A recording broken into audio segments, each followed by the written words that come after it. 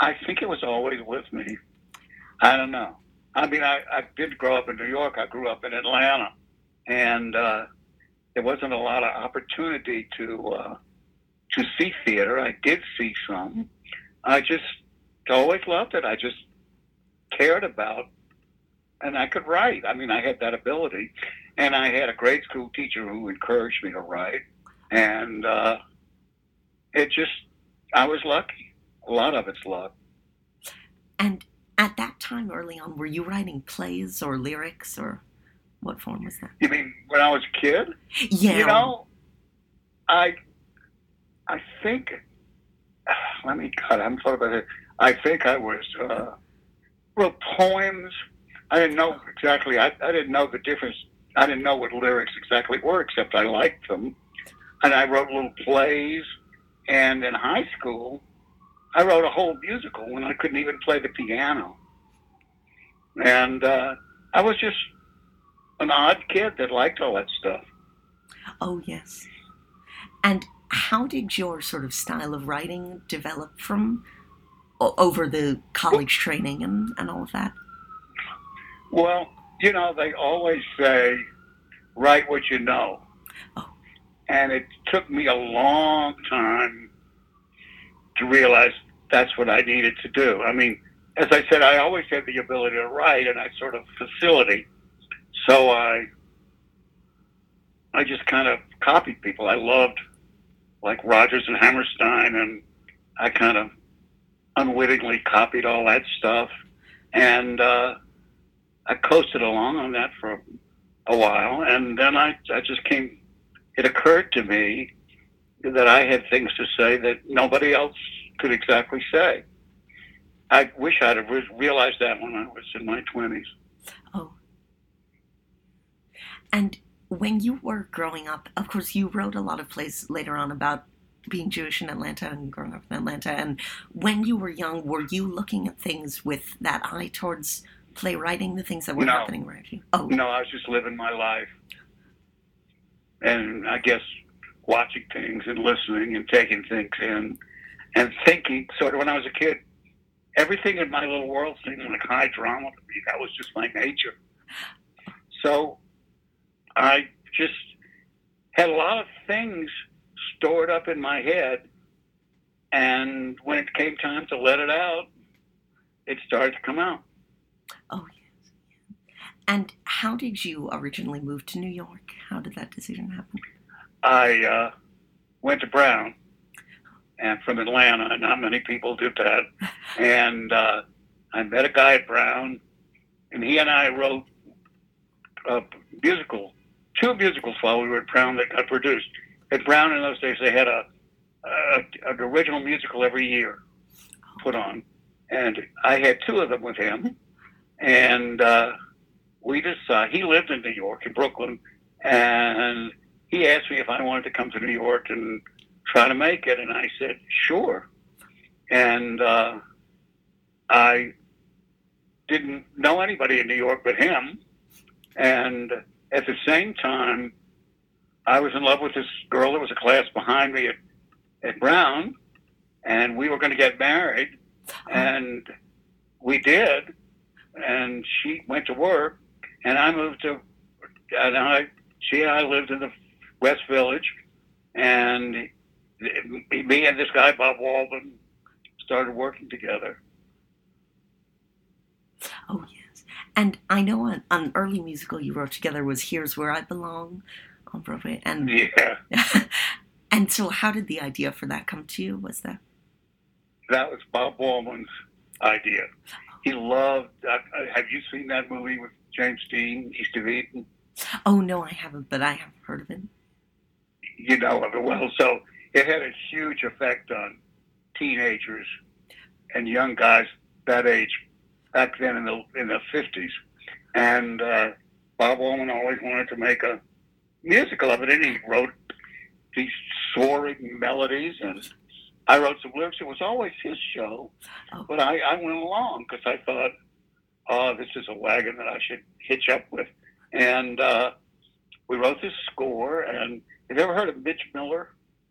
You can ask your parents who he was, but they were young too. He was an orchestra leader. He had a show on television, and he discovered all kind of pop singers and things. Well, he wanted to get into the musical theater business, and he heard our score, and he decided he would help us make a musical of it.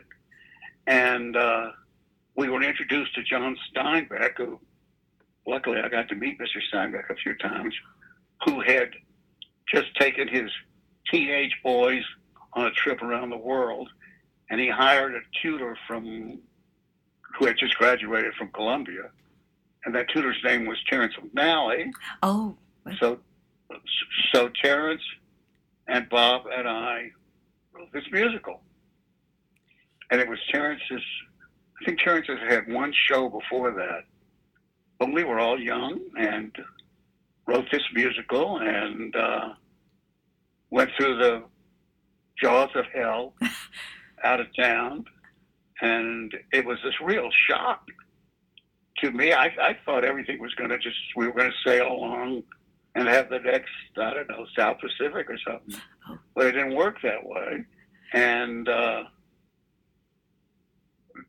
in their infinite wisdom, for some reason, Mitch Miller and the producers decided to bring the show into New York after it had disastrous run in Philadelphia. And it came in, it ran one night, and that was my intro to the New York stage. Oh, yes. And what do you think that it was about the show that made it run a short time? It was very heavy-handed. Oh. And I learned pretty much, if you have an iconic performance like James Dean in East of Eden, or indeed now you see it with this Hello God, with this Funny Girl. I mean, Barbra Streisand is iconic. You can't copy that. And everything is going to be a sad imitation of that. And that was against this. Also, the movie was better. Yeah. The book was better. But I didn't know that then. Oh, yeah. And then I believe this might be going back a little bit before this, but I know you had some sort of mentorship from Frank Lesser early on. Oh, yeah. You really did your homework there, Charles. When Bob and I started in New York, fresh out of college, his brother was an actor. And his brother had heard of that Frank Lesser had a sort of a publishing deal where he would sort of mentor young writers and then publish all their songs. And we auditioned for him and got this thing where he paid us princely sum of, I think, $50 a week for 2 years. And we wrote songs, but the best thing about it was we got this private tutoring from Frank Lesser, who was a brilliant songwriter. Do you know his work? Yes, Guys and Dolls. Yeah, Guys and Dolls, How to Succeed, Most Happy Fella. He was a brilliant, brilliant songwriter. And the thing that was amazing about him is he never repeated himself. He always did something different. And he taught me pretty much how to write. And what he said, I'll never forget it. This is about lyrics, because I wasn't a player. And he said, if you think of a lyric, think of it like a big old long freight train, and it's going by. You're sitting on the tracks waiting for the lights to change, and first you see a engine, then you see, I don't know, a coal car, then you see a milk car, then you see a caboose, and the first thing you see is that, and it's gone. He said you have to think of a lyric that way, that an audience is sitting in the theater, and they hear something, and it attracts them. And then you fill it in. Well, I applied that to playwriting, that you had to make it pretty clear. And at the same time, I had a job at a private school teaching Shakespeare to ninth graders, which is what I guess you are. Yes. And I was teaching the same two plays over and over and over again to beginning Shakespeare. I would start with Romeo and Juliet, and then I would do Macbeth, and they're so different. And I taught them so often that I really kind of got to know them, and I saw that Shakespeare was doing exactly that, making things very clear and then repeating them and then repeating it again. Oh. I don't know how familiar you are with Macbeth. You can certainly see that this movie with Denzel and Fran McDormand, it's as good as it gets. And in the sleepwalking scene, it's very famous. You got the doctor and the nurse, and the doctor and the nurse, the doctor says, "How is Lady Macbeth?" And she says, "Oh, she's not good. She's walking in her sleep, and she's saying scary things, and she doesn't know who she is." So in comes Lady Macbeth, and she starts talking in her sleep and saying scary things. And she walks out, and the doctor said, "Boy, that was really scary. She was saying some weird things." And the nurse said, "Yes." 3 times they do that. 3 different times. And so you get, oh, yeah, this is what he's doing. And if you could be that clear without being boring about writing, I mean, of course, Shakespeare was a genius, so he knew how to do that. But it was a very, let your audience know where you want them to be. Be clear about your intentions. Yeah. And in addition to that advice, what would you say you sort of learned from the experience of Here's Where I Belong about going forward in theater? I learned that if you've got it, just go on with it. Don't give up. Yeah. I didn't exactly know what I was doing, but I knew enough to know that I was hooked and that I wanted to do it, and I kept going. Oh, yeah. That's what I learned from that one. Yeah. And so then your next musical, I believe, was The Robber Bridegroom after this. And exactly. And that was on the right road because I'm a Southern boy, and I happened to pick up that book in a bookstore. And I, of course, had heard of Eudora Welty, who wrote the book, and but I'd never heard of this one. And it was delightful. And I read it. And I was this nobody, and I wrote her a letter, and I said, "Do you think would you let me try to turn this into a musical?" And this wonderful lady wrote me back and said, "Well, other people have tried, and they didn't make it, but sure, go ahead and try." And so I did. And it was much closer to home than something like East of Eden. It was Southern, it was kind of randy, and I had fun, and Walden had fun, and we got a workshop at back, I guess, in the early 70s, a workshop production. And you know who John Houseman was? Yes. Right. So John Houseman was a collaborator of the director, whose name was Gerald Friedman. And Houseman came to see this thing, and he said, "I've got a graduating the first class out of Juilliard Drama School. It's the first class, and we're starting something called the Acting Company. And some of them are singers, and I think this would be a great show for them." Well, of course, you know who those singers were. I don't know if you know, but the class included Patti LuPone and Kevin Kline and on like that. And so they proceeded to do The Robber Bridegroom, and it became part of the repertoire of the Actors Company. They did some Shakespeare and some heavy stuff like that. They also did The Robber Bridegroom, and we played. It was a touring company. Played 2 weeks in New York, and I got nominated for a Tony, and so did Patty. And the next year, they did a regular full-on production of The Robber Bridegroom, and that's how that happened. Oh, yes. And so when you were sitting down with that book originally, how did you decide how to sort of cut and expand it into a script? That's an interesting question, because I don't exactly know how. I just went with my gut, and I thought, gee, it'd be fun to do this, and this is funny, and that's funny, and this part I just don't know if I could do right. And I just sort of started to swim along inside of it myself. I don't know if you know what I mean, but there weren't rules to follow. It just was my gut took over. Yeah. And I started writing. Walden loved doing it, and I guess I got sort of hooked into writing the book because I didn't have anybody else to do it, so I did it.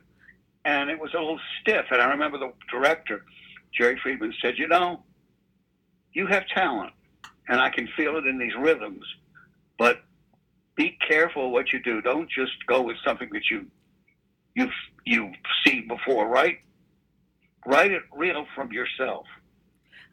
And of course, it was a big farce, so it was not as hard as like hooking into yourself. But I did it. I had a wonderful director, a good score, and went on from there.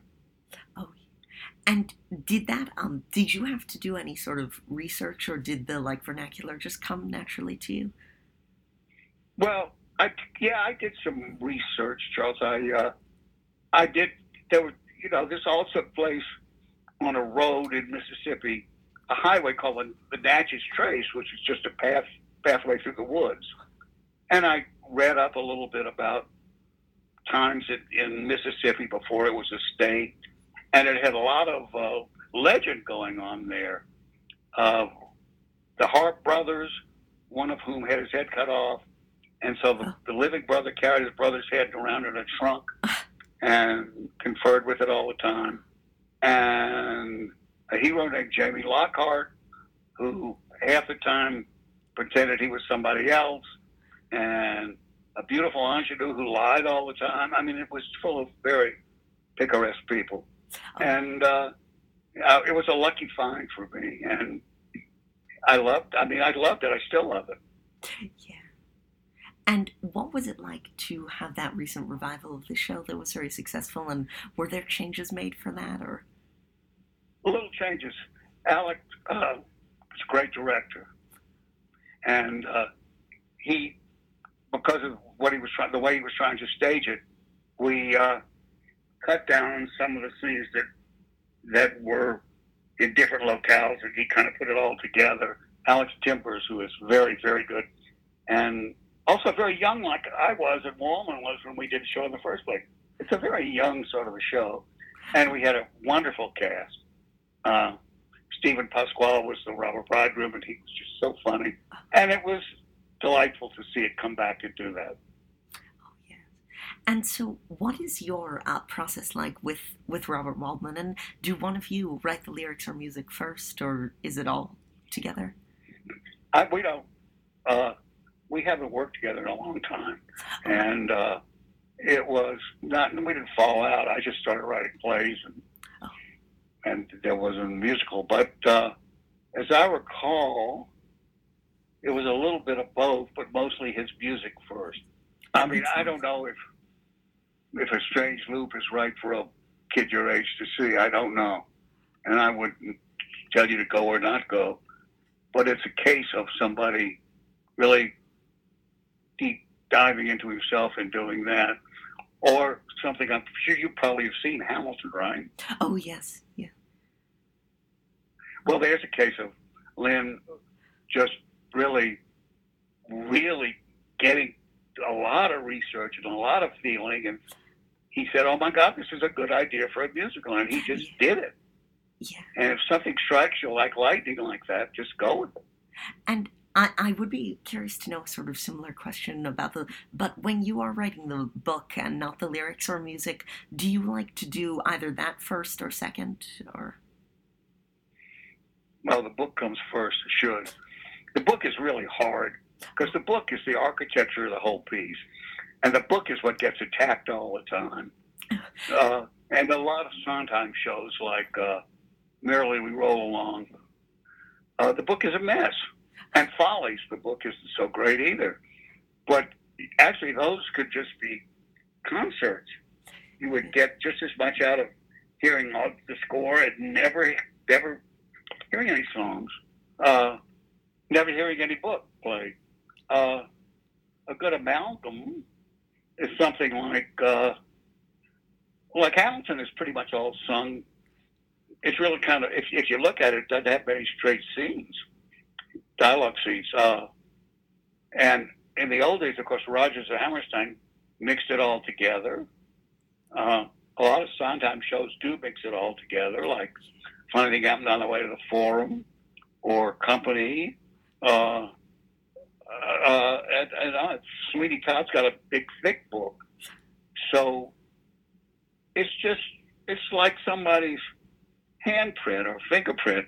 Everything's different. You just go with what seems right for that. If I could go back and do anything about my career, it would be to trust myself more and not try to do something that I thought would be popular. Yeah. I'd be curious to know about one of the early shows. This is, of course, way ahead, but one of the early shows that you sort of revised the book for, not revived, was Little Johnny Jones on Broadway. Oh, yeah, that was a good job. I was a friend of the director, and I had worked with him. He was on the original acting company. His name was Gerald Gutierrez.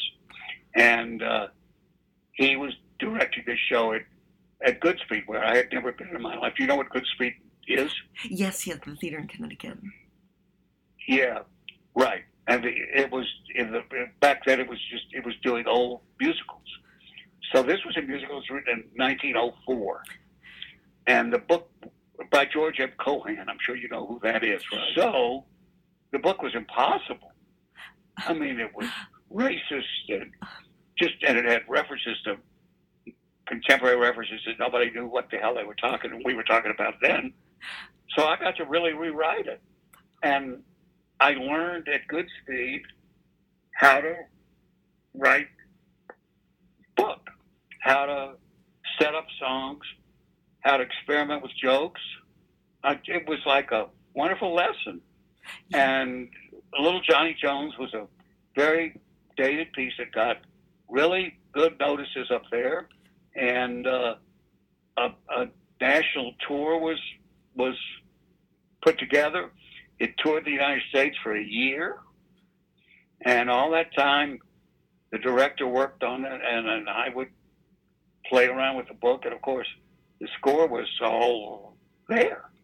So I had a lot of experience working on there. I learned a lot of things about it, and I did, oh boy, 3 other shows at Goodspeed, and all the time I was doctoring old books and setting up songs and learning how to write jokes that worked and just spade work like that.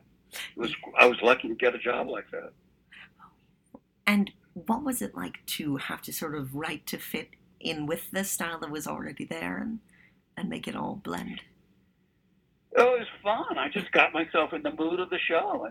And again, it was just going into my head and thinking, oh, I'm watching a show it had a ludicrous plot about a jockey who threw a race and I think it's based on a real jockey and disgraced himself and worked his way back.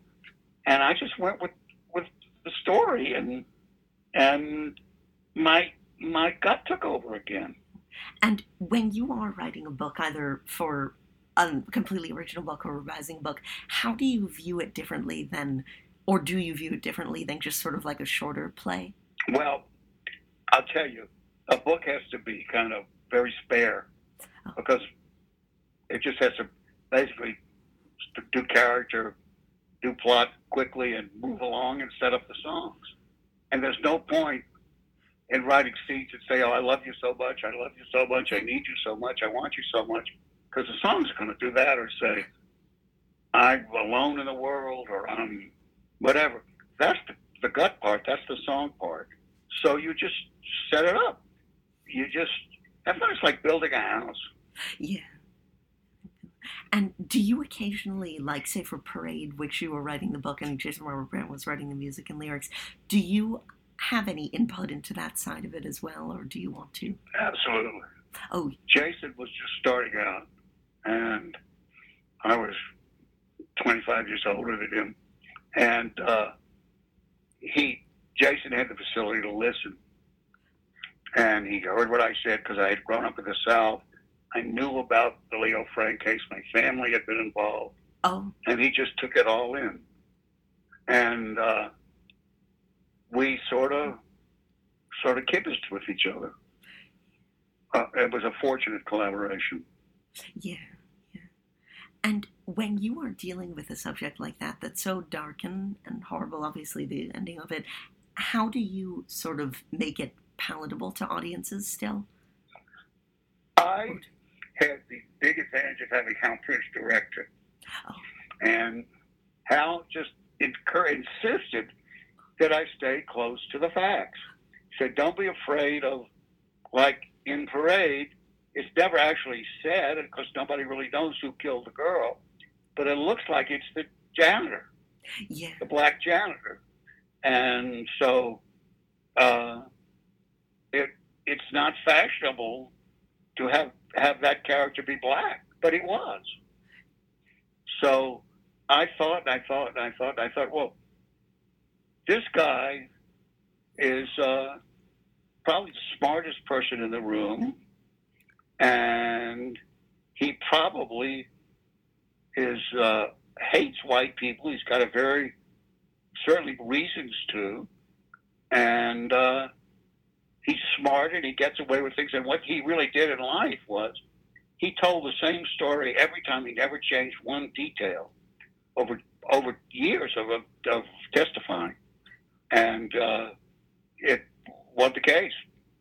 So I've endowed that character to me as being the smartest person in the show. And Jason wrote him some powerful stuff, so we don't judge him. Yeah. And what was the sort of inspiration for that being relevant at that time? And then I know it's coming back later this year as well. And why was this the right time? Oh, I think it's the right time because you can see how easily an incident like that an incident of a little girl who was in a factory being murdered, and the last person to see her alive was this sort of creepy Yankee. And don't forget, it's 1915 when people in the South had lived in occupied territory. They'd lost a war. They were full of hatred and bitterness that their lives were taken. And everybody in that show except the prosecutor and the paper editor were victims. The white people were victims. The black people were victims. Leo Frank was a victim. The lead prosecutor became the governor of Georgia, and the editorial writer became a senator from Georgia, and it gave rebirth to Ku Klux Klan. It has sort of scary parallels to the world today. Yeah, when you were... And it shows how people, it just goes into, it's like you stick your finger in the water and you make a whirlpool and it gets bigger and bigger and bigger and bigger and it takes over. Yeah. And when you were going to write that show, what was your sort of research process like for that? Although I know you mentioned that your family had been involved, but to... I didn't have to do much because I grew up knowing it all. And I read some books. And Jason read some books, and I think Jason probably knows more about the case now than I do. But again, I went with what I knew and what I felt. Yeah. And I think if you don't feel anything, and sometimes if you get hired to write something, then you're supposed to be professional enough to do it, and to try to hook yourself into it somehow.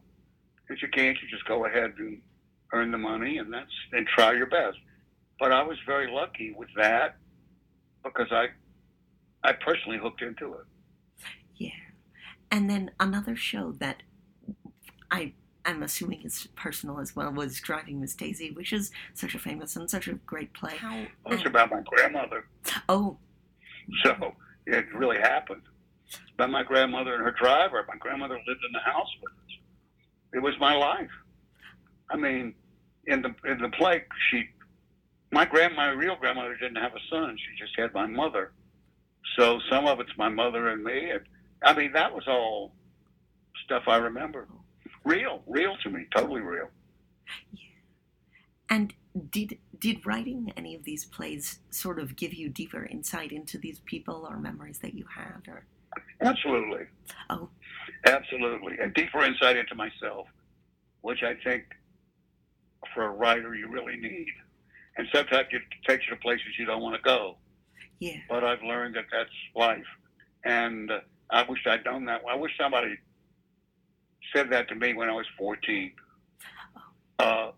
To look into yourself and see what's important, and just not what's popular, but what's important, and believe in it and believe in yourself. I was lucky I had a mom that really encouraged me to write, and I had a wife who encouraged me to write when I doubted myself, and I was lucky. Yeah. And I'd be curious to know, did you ever have the experience of people from your childhood or from where you were from seeing the plays that you wrote about them or about the Of course. Oh. Of course. And they'd almost never recognize themselves in it. A couple of times I kind of went over the line. I wrote about a cousin of mine, and people kind of knew it was him, but other than that, they didn't know. Yeah. Sometimes I would drag up names that I thought I was making up. There were names from out of my past. And somebody said, "Why did you make so much fun of my grandfather?" I said, "I don't know what you mean." And they tell me this name, and I said, "Lord, I didn't remember that was your grandfather. It's just a name I thought I made up." So those things happen. Oh. And with Driving Miss Daisy in particular, you adapted it for the screen. And what was that like or what changes did you make sort of for that process? Sheer luck. I had a wonderful director, an Australian of all things, named Bruce Beresford. And he said, I wrote a draft, and he said, "Yeah, what you've done is just recopy your play. And you can't do that because you can't have as much dialogue in a movie as you have in a play. So you have to rethink this thing. And remember, you've got a camera on people's faces. So you don't have to write about how they feel so much. You can see it. And just cut down." And he said, "And try to think of visual images of when you were a kid in Atlanta, things that you remember seeing, like what it was like inside your house, and what the streets were like, and what it smelled like in the summertime, things like that." And I understood what he meant, and I did it. And he was a great director. I had a rated cast, and Jesus knows I was lucky. Oh, yeah. And when something like that is so personal, how do you go about casting it? And do you cast people who were like the actual people you knew, or is that not as much of it? Well, my grandmother hardly looked like Jessica Tandy. But, I mean, Jessica was beautiful.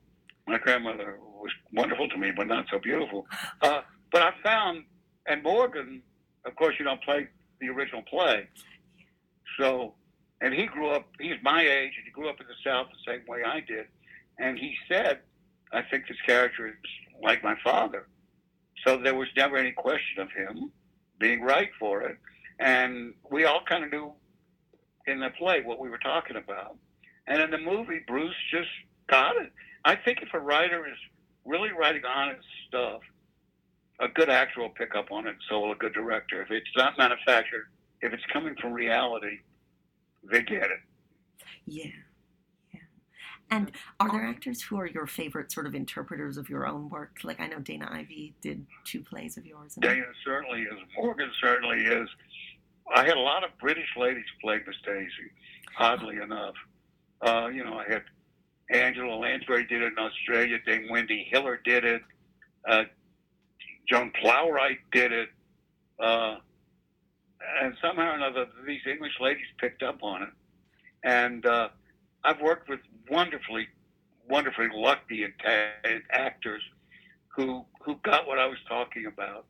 And actors, I've got a lot of respect for actors. They're at the mercy of who writes the thing.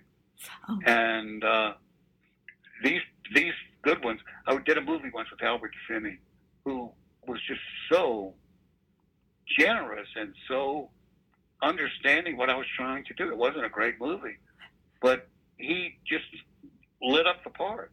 And that happens sometimes. If you write well enough and honestly enough, you'll probably find a performer who can hit it out of the park.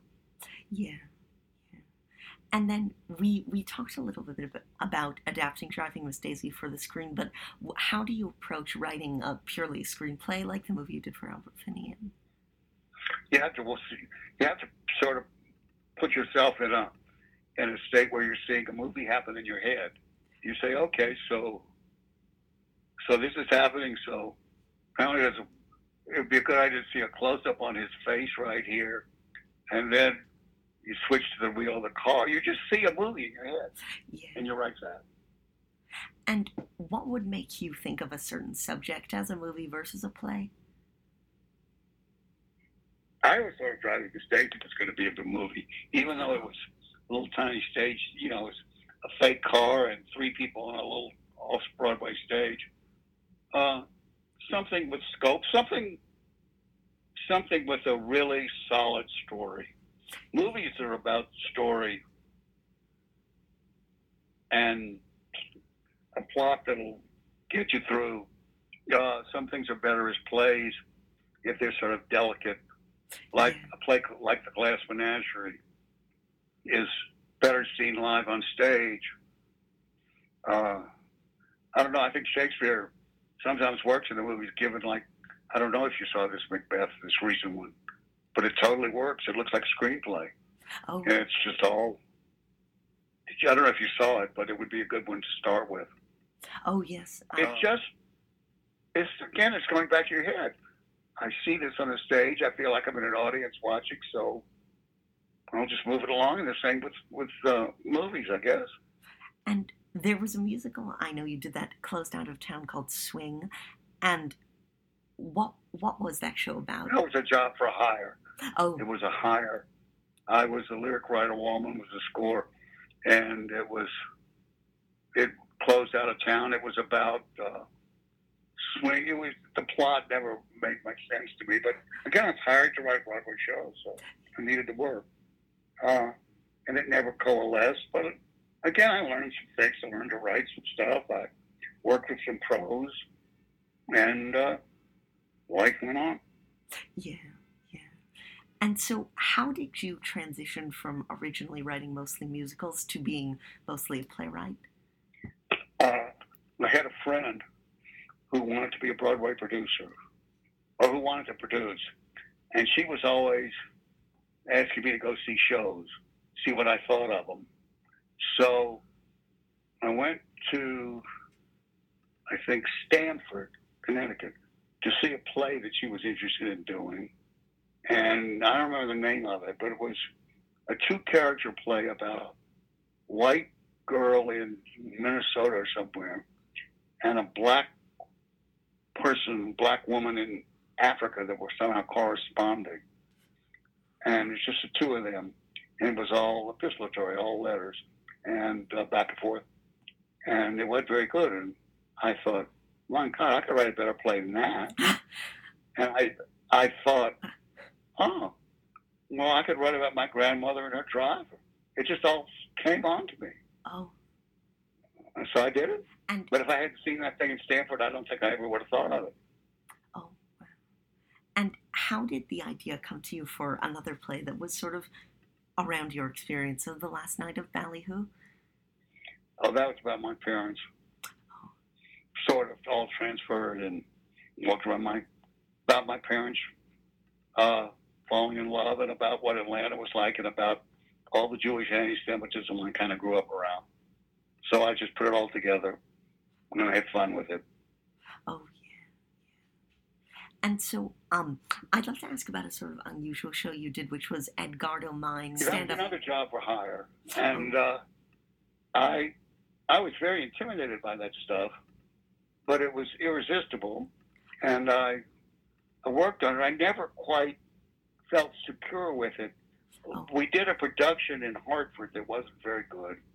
And I think maybe, 7 or 8 years later, we did the same show in Minneapolis at the Guthrie. And I had time to work on it and revise it.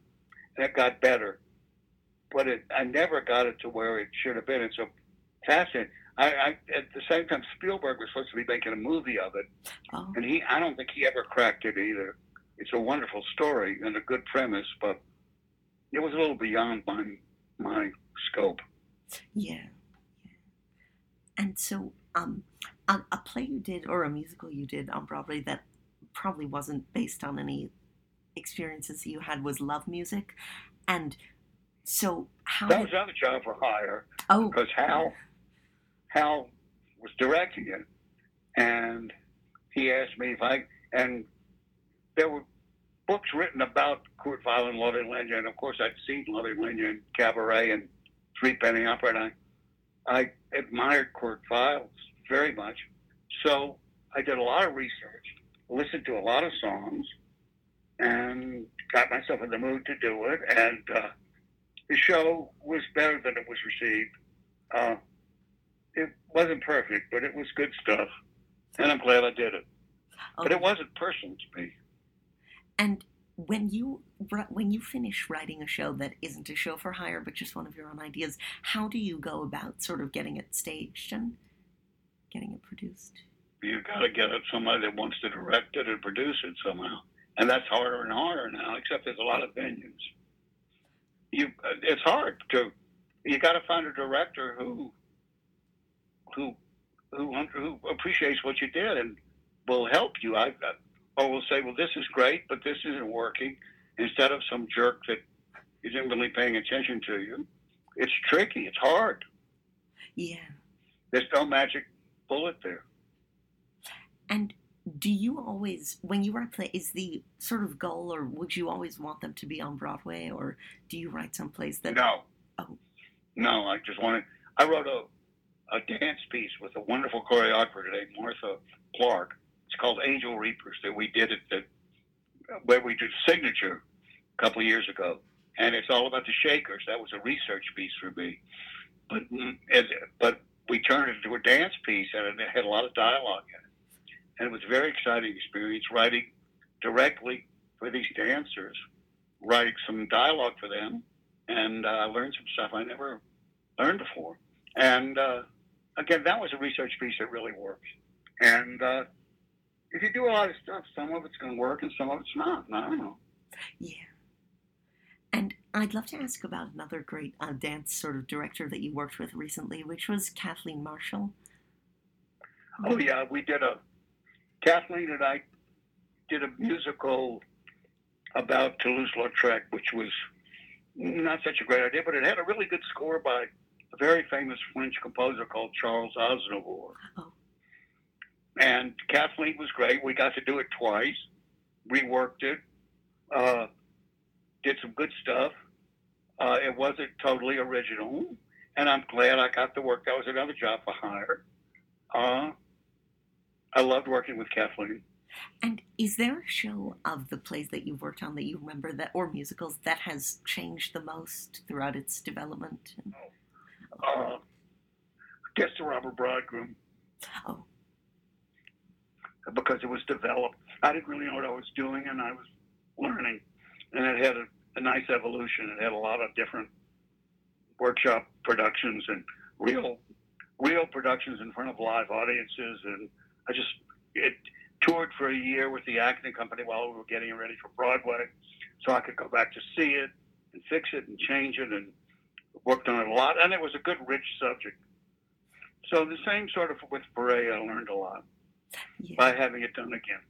And then, so to take us up sort of to the present, what was the experience of this recent pandemic like for you as a writer? Well, I'm an old man now, and I didn't mind staying home at all. And I watched stuff on television, and I thought, and it's a good time to go into yourself, which is part of writing. Yeah. I'm glad it's getting over with. I'm a Tony voter, so I've been to a lot of shows in a short space of time. And I admire actors more and more because they give 1,000% all the time. And they're at the mercy of what they're working with, but they try anyway. You know. Yes, definitely. And is there something that you would like to do coming up, be it a new idea you have or a revival of? I'm working on something right now, but it's too soon to talk about it, but it's for television. Oh. Because I have some friends out there, and a lot of the stuff I like now seems to be stuff that's being streamed. So I thought, well, let me give this a try. We'll see. Yes. Well, thank you so much for doing this. It's been an honor. You're very welcome, Charles, and good luck with things.